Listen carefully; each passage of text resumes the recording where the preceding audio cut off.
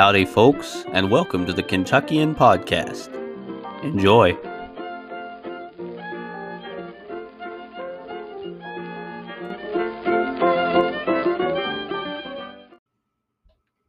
Howdy, everyone, and welcome back to the Kentuckian. Before we get started on this week's episode, talking about the war between the states and the causes for said war, I want to address Juneteenth for just a moment before we get started. This is recorded on June 19th, or Juneteenth. As you may have heard, Juneteenth has just this last week been signed into law as a national holiday. In case you don't know, and I would venture to guess that most people don't, Juneteenth was a term used for June 19th, 1865, when Union troops marched into Galveston, Texas. The slaves in Galveston found out about the Emancipation Proclamation, and you can probably figure out the rest from there. I believe it's a local holiday in that area. It has been for a long time. I do want to briefly address why I think the idea of making this a national holiday is inadvisable, to put it lightly. One thing, and we'll talk about this more in detail later in a different episode about the war between the states, but one thing that people don't realize is the Emancipation Proclamation didn't free a single slave.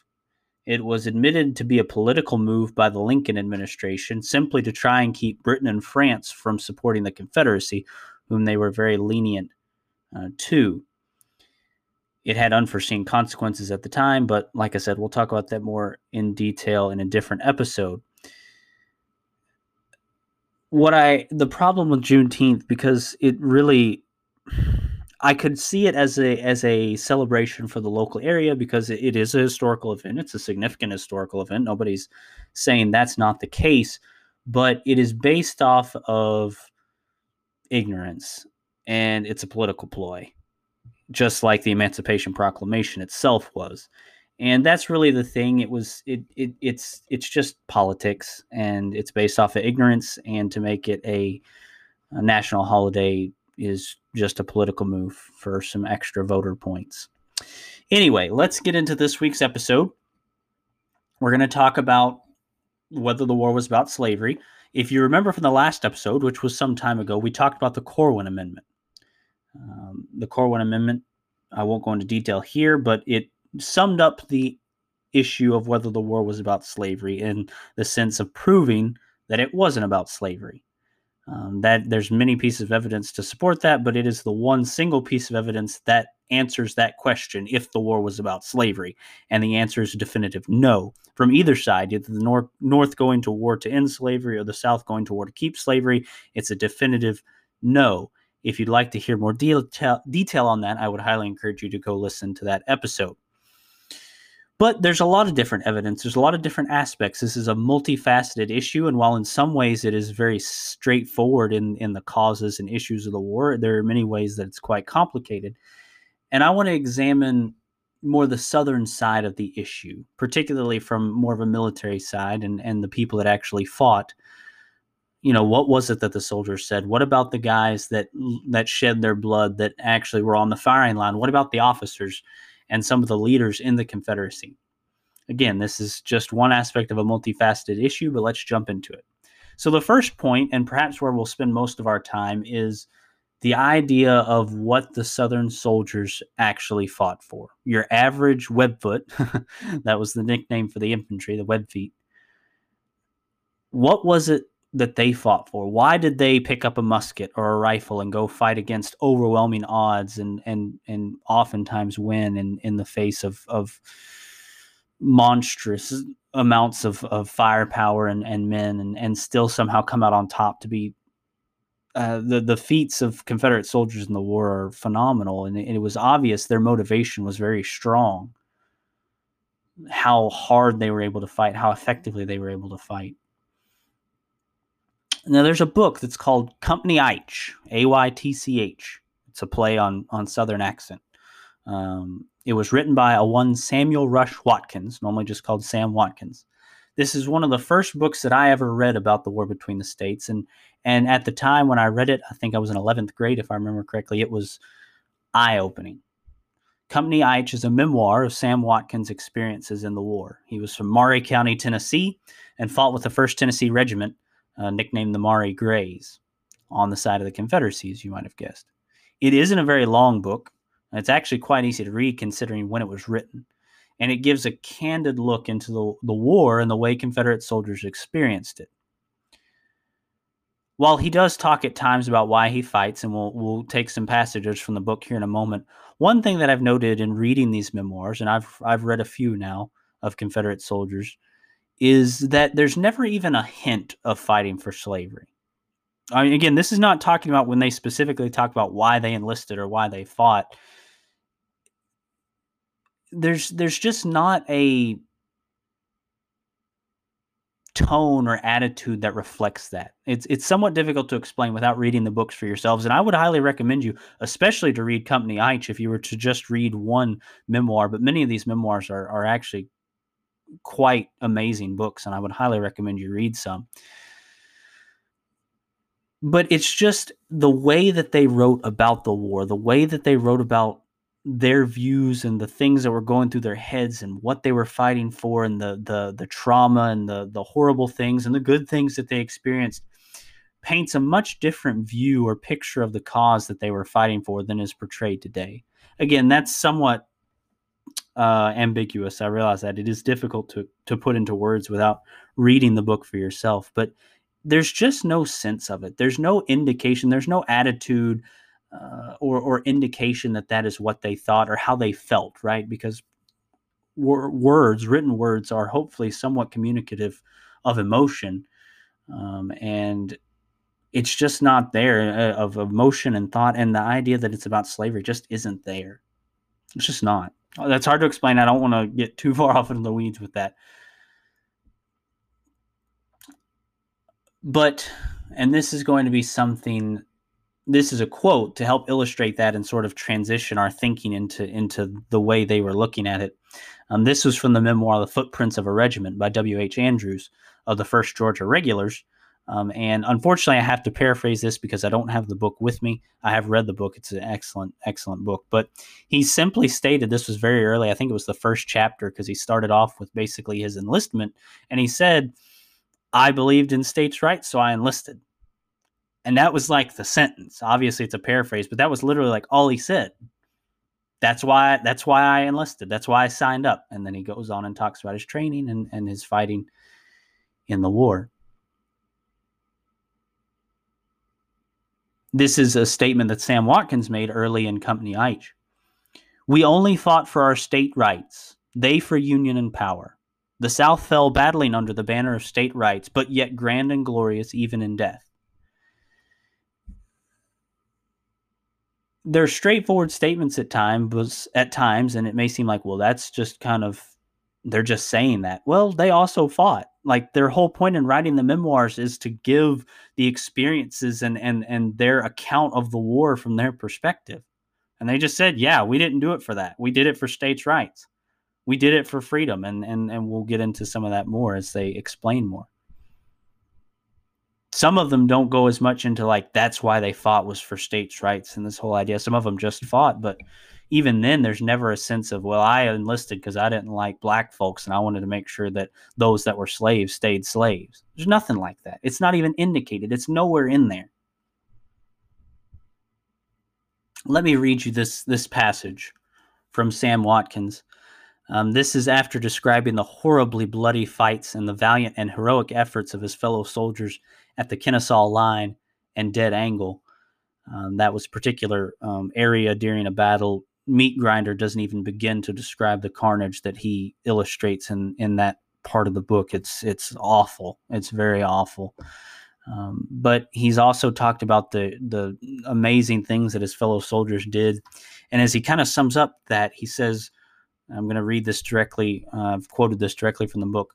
Reader mine, I fear that I have wearied you with too long a description of the Battle of Dead Angle.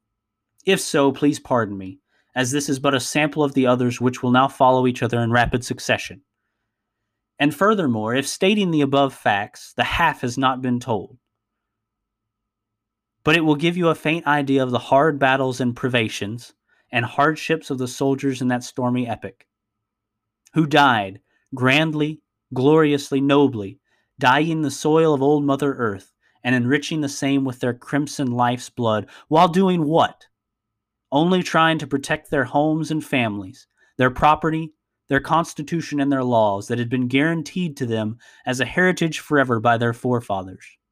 They died for the faith that each state was a separate sovereign government, as laid down by the Declaration of Independence and the Constitution of our fathers.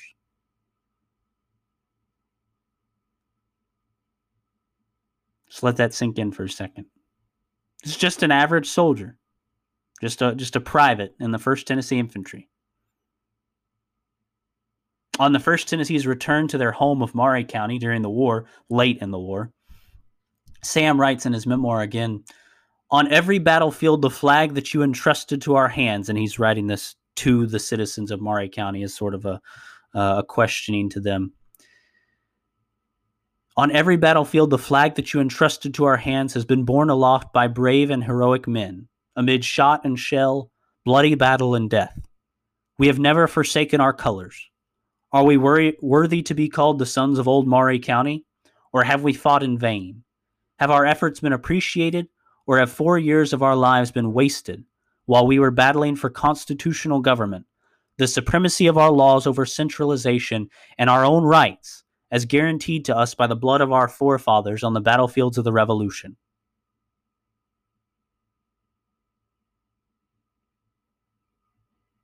Sam Watkins put so eloquently what most of those soldiers were fighting for their homes, for self-determination, the ability of self-governance, the idea that your vote means something.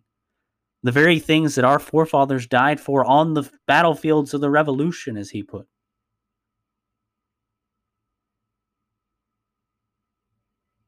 Here's one more passage from the end of Company H. This is as Sam Watkins is summing up.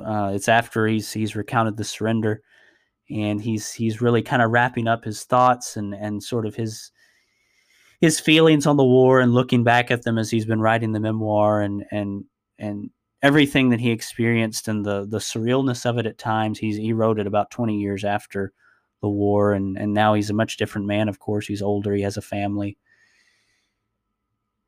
But as he's summing up, he says this: the bones of our brave Southern boys lie scattered over our loved South. They fought for their country and gave their lives freely for that country's cause, and now they who survive sit, like Marius amid the wreck of Carthage, sublime even in ruins. You'll see this thread in many, if not all, memoirs of Southern soldiers. Even if they weren't as perhaps devoted to the cause as Sam Watkins and many of his brethren, even if they just fought, it was never an indication it was about slavery. And many of them said the very same things that Sam Watkins did, albeit Sam Watkins may have said them a bit more eloquently than some. Could there have been an occasional soldier, Confederate soldier, that fought to preserve slavery? Perhaps, though I have not found him yet. To help illustrate the whole attitude of the time, there's another story from Footprints of a Regiment that unfortunately I must tell from memory. Again, I don't have the book with me. But W.H. Andrews, the author, was after a battle, was talking to a wounded Yankee soldier, and he said that you all are fighting to free the slaves. And the Yankee soldier responded that if he would leave the army right now and never fight for the United States. It was simply a fact that the average Confederate soldier was not fighting for slavery. For that matter, the average Union soldier wasn't fighting to free slaves either. But that's a topic for another time. What about the Confederate officers? What about some of the guys that were in charge of these great armies and these battles? Well, considering what we've already discussed, you may well guess their feelings on the issue, but here are a few quotes nonetheless. This is from Robert E. Lee. This is a quote from him. The war is not about slavery. That's it. That's the quote. I might mention Robert E. Lee was also one of the strongest proponents of allowing blacks to volunteer in the Confederate Army.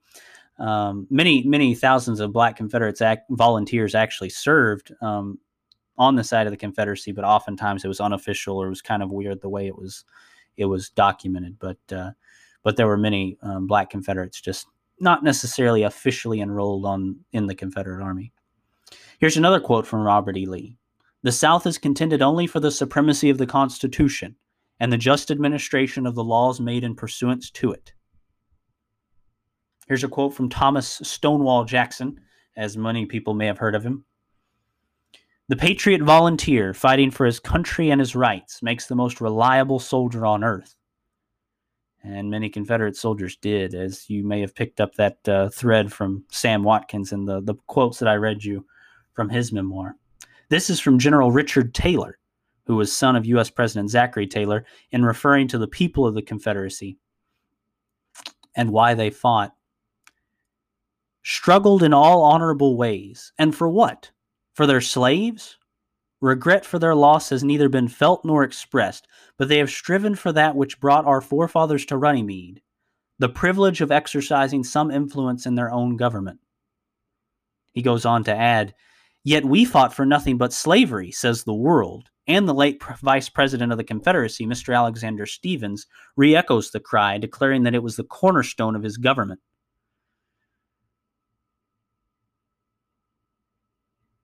General Richard Taylor, Confederate general that fought. This was after the war. He was talking about it, if I understand correctly. They were fighting for the privilege of exercising some influence in their own government, and people have, and he's being sarcastic or facetious, people have the nerve to say that we fought for nothing but slavery. And then he references Alexander Stephens' cornerstone speech, interestingly enough.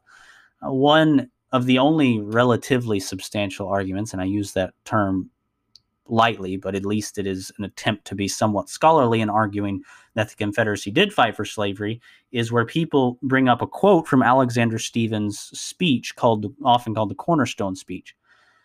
And he basically said that the quote basically says that the Confederacy is founded on the idea that black men should be slaves. That's a paraphrase, but that's basically what he said in the quote. Now, I'm studying it, and I'm going to study it more. I've studied it some. That really isn't the point he was making, although I'm not saying he was right, but it still is probably a misunderstanding of what he was getting at, even if it is wrong. But the thing is, this argument still just boils down to, see, the Confederate vice president said it was about slavery, so it must be true. I've literally seen that argument made. Well, the vice president said it, so that answers the issue. Well, we also saw a quote from Robert E. Lee that he said the exact opposite. A lot of Southerners said the exact opposite. We talked about the Corwin Amendment, where in action they did the exact opposite. That's obviously not what it was about. I don't want to spend too much time on that. We'll probably have a whole entire episode on the Cornerstone Speech eventually. But they take the words of one man and ignore quite literally the words of everyone else. That, I mean, that is what it is. I know I've had people ask me about that before, about the Cornerstone Speech and what Stephens said. But again, it was the words of one man. That was not, both the actions and the words of almost all Southerners showed that was not true, that what he said wasn't true. And like I said, the actual point he was making is usually lost in that quote, even if it was still wrong. Now, I want to talk for just a few moments.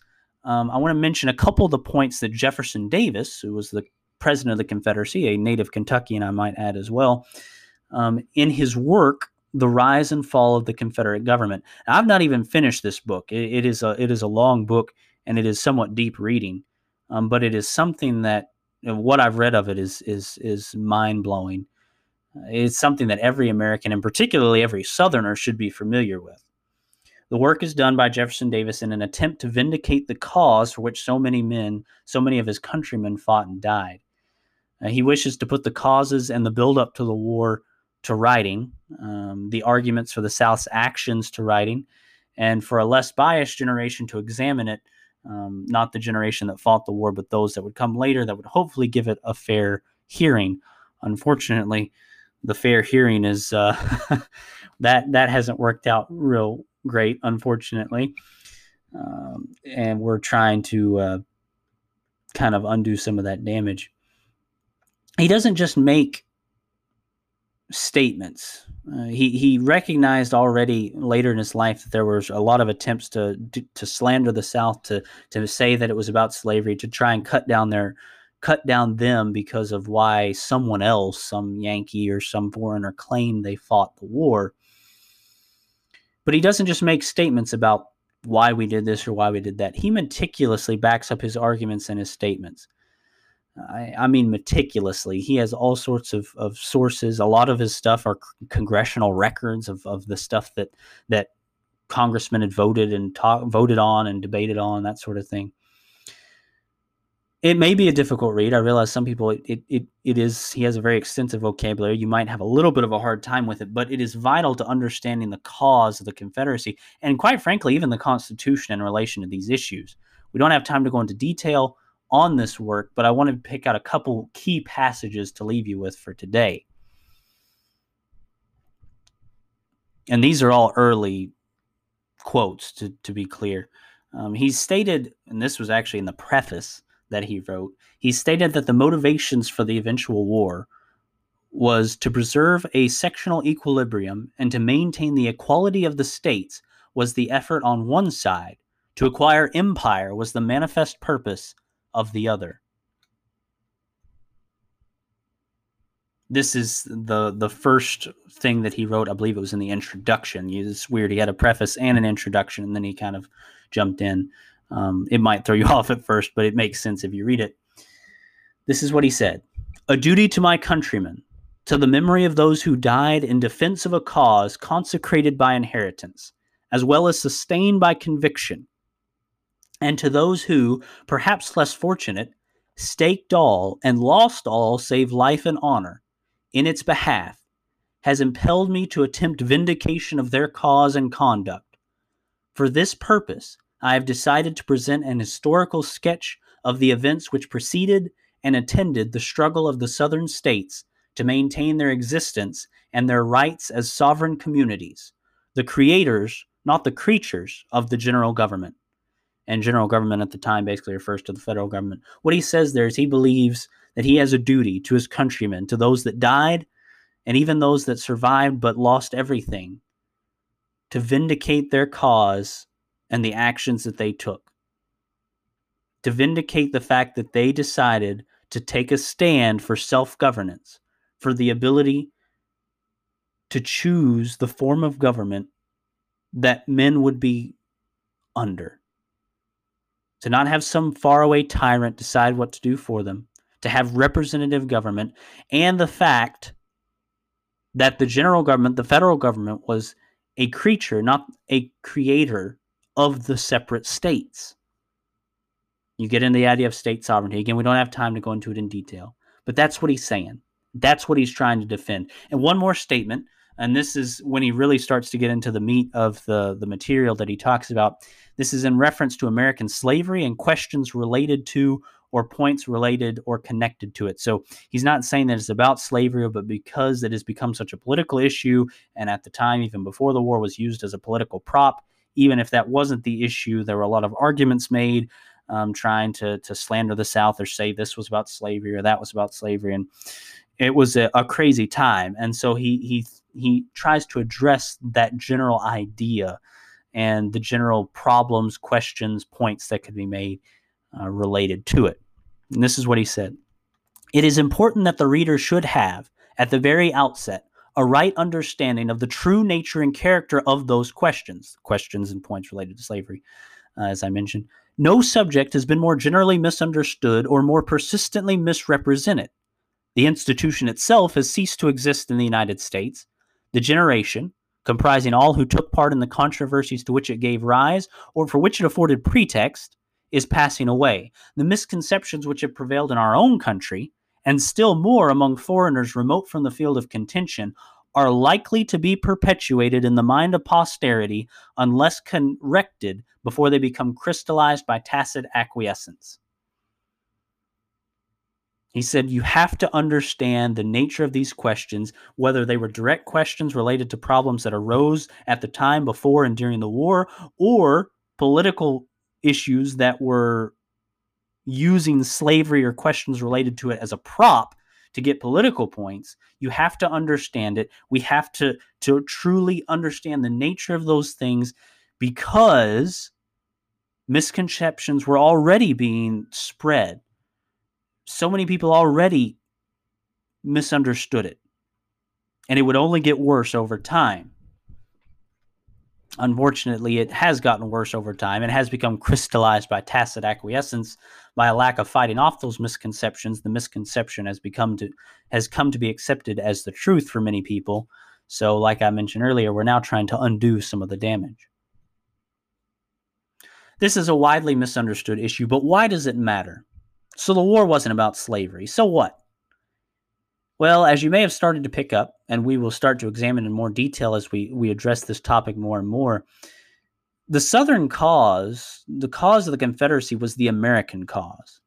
It was the same thing our forefathers fought Great Britain for. It's the cause of freedom. The reason it matters is because it colors our view of the United States today and what ways are appropriate to deal with tyranny, oppression, and other problems that stem mainly from the government. It is key to understand how we've gotten to where we are at today and what we can do about it. Then why have we been told different for so long, you might ask? Well, I would add that I think there are more people that realize the truth than you may think, particularly in the South, but I think it is a valid question as well. Why have we been told different so long? Why have we been lied to for so long? I think there's many reasons that such misinformation was and is spread.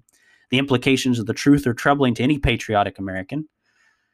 They're inconvenient for those that wish to do nothing, but perhaps most importantly, the one entity that has spread those lies since before the war was even over, the federal government, has the most to lose from people knowing the truth. I hope that you found this episode interesting, helpful, and maybe even eye-opening. There's a reason that I'm so passionate about this subject, and perhaps you understand better why Confederate statues matter, why the history matters, why people care about the Confederacy, why the truth matters. That's what we're talking about. Are we going to believe truth, or are we going to believe a lie? And how does that affect our lives? Get out there and share this podcast. Talk to others. You can listen to more episodes. Like I said, I've done one on the Corwin Amendment that addresses the slavery issue more specifically, and really sums it up quite nicely, actually. There's so much that you can do to help with this podcast to make a difference in the world in general. I have a couple episodes, one episode in particular on that, things you can do to make a difference. If you'd like to help me out, help the Kentuckian out in a more personal way, my Patreon is linked in the description below. Don't forget the new Facebook and Instagram pages that the Kentuckian has. Give those a like and follow to stay up to date with new developments for the Kentuckian, and those links will be in the description as well. And as always, my friends, remember that as long as you and I are doing the right thing, we will make a difference in this old world.